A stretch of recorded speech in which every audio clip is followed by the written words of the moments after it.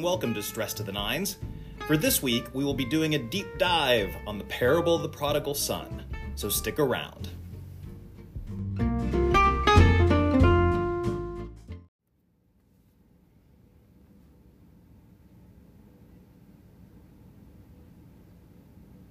Hey, and good morning, everybody. Welcome to another edition of Stress to the Nines on this Wednesday, October the 13th, coming to you from an overcast downtown Fort Smith. We're continuing our deep dive through the parable of the prodigal son this week, and we're heading towards the middle of the passage, and then that means we'll wrap up tomorrow and Friday. We're looking at different characters in the story over the course of this week. We started with the prodigal son himself, moved to the pigs that he had to feed, and now we're on to the slaves. We don't give too much thought to the slaves, but we will today as we read, beginning in verse 20 through verse 24 of chapter 15 of the Gospel of Luke, the parable of the prodigal son. So the prodigal son set off and went to his father. But while he was still far off, his father saw him and was filled with compassion. He ran and put his arms around him and kissed him. Then the son said to him, "Father, I have sinned against heaven and before you. I am no longer worthy to be called your son." But the father said to his slaves, "Quickly bring out a robe, the best one, and put it on him. Put a ring on his finger and sandals on his feet.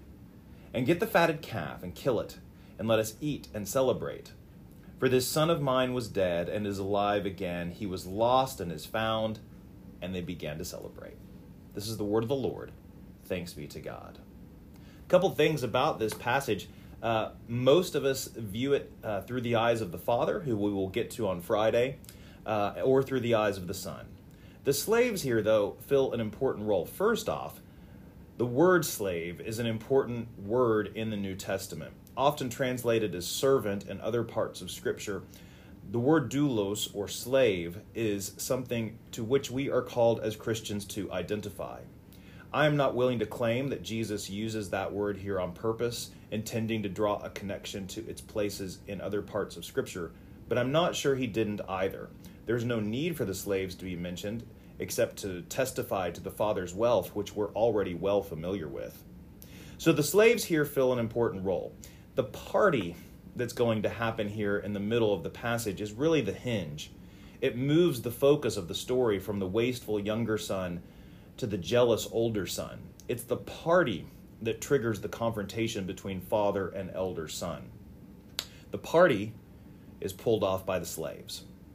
Oftentimes when we read this passage, we find ourselves identifying either with the prodigal son or the older son.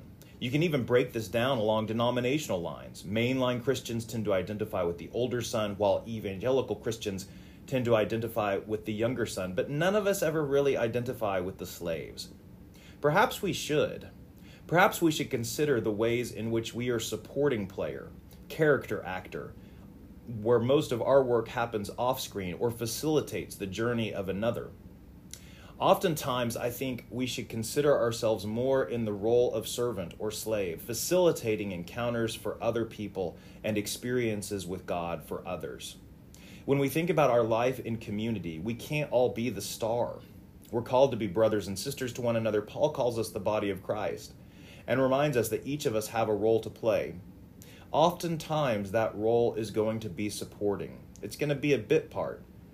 But we remember in this passage particularly that it is the supporting roles, the smaller characters, those people doing unnamed and unnoticed work that move the story of God in the world along. No slaves means no party, and no party means no act of redemption for the younger son and no chance for the older son to hear that same story of redemption. It is the celebration which is pulled off by the slaves that makes the whole passage work, that pulls it all together. So today we should consider those small things, those small opportunities, those little moments, those chances that come along that we might overlook or might miss, where we are able to step into that supporting role. Oh, there we go. Where we are able to step into that supporting role, where we are able to come along and facilitate the experience of another, the gospel message for another, where we are able, in fact, to help them feel that moment of redemption. So don't overlook the slaves in this passage, and don't overlook the fact that that word is used frequently to describe followers of Jesus throughout the New Testament. Let's pray.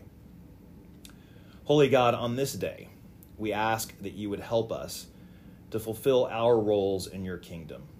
Help us to understand that it is ways large and small that we live out our discipleship. We're thankful for those people who have come alongside us, people whose names we might remember or not, who have helped us in our journey of faith, who have given us a boost when we needed it, helped us to celebrate in moments of joy, comforted us in moments of mourning. We thank you for your presence in our lives, and we ask that you would bless us this day through Jesus Christ our Lord. Amen.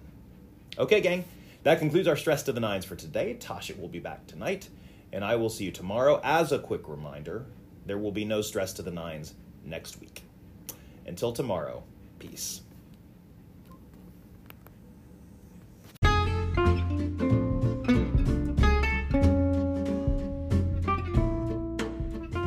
Thanks for listening to Stress to the Nines, the daily devotional podcast from First Presbyterian Church.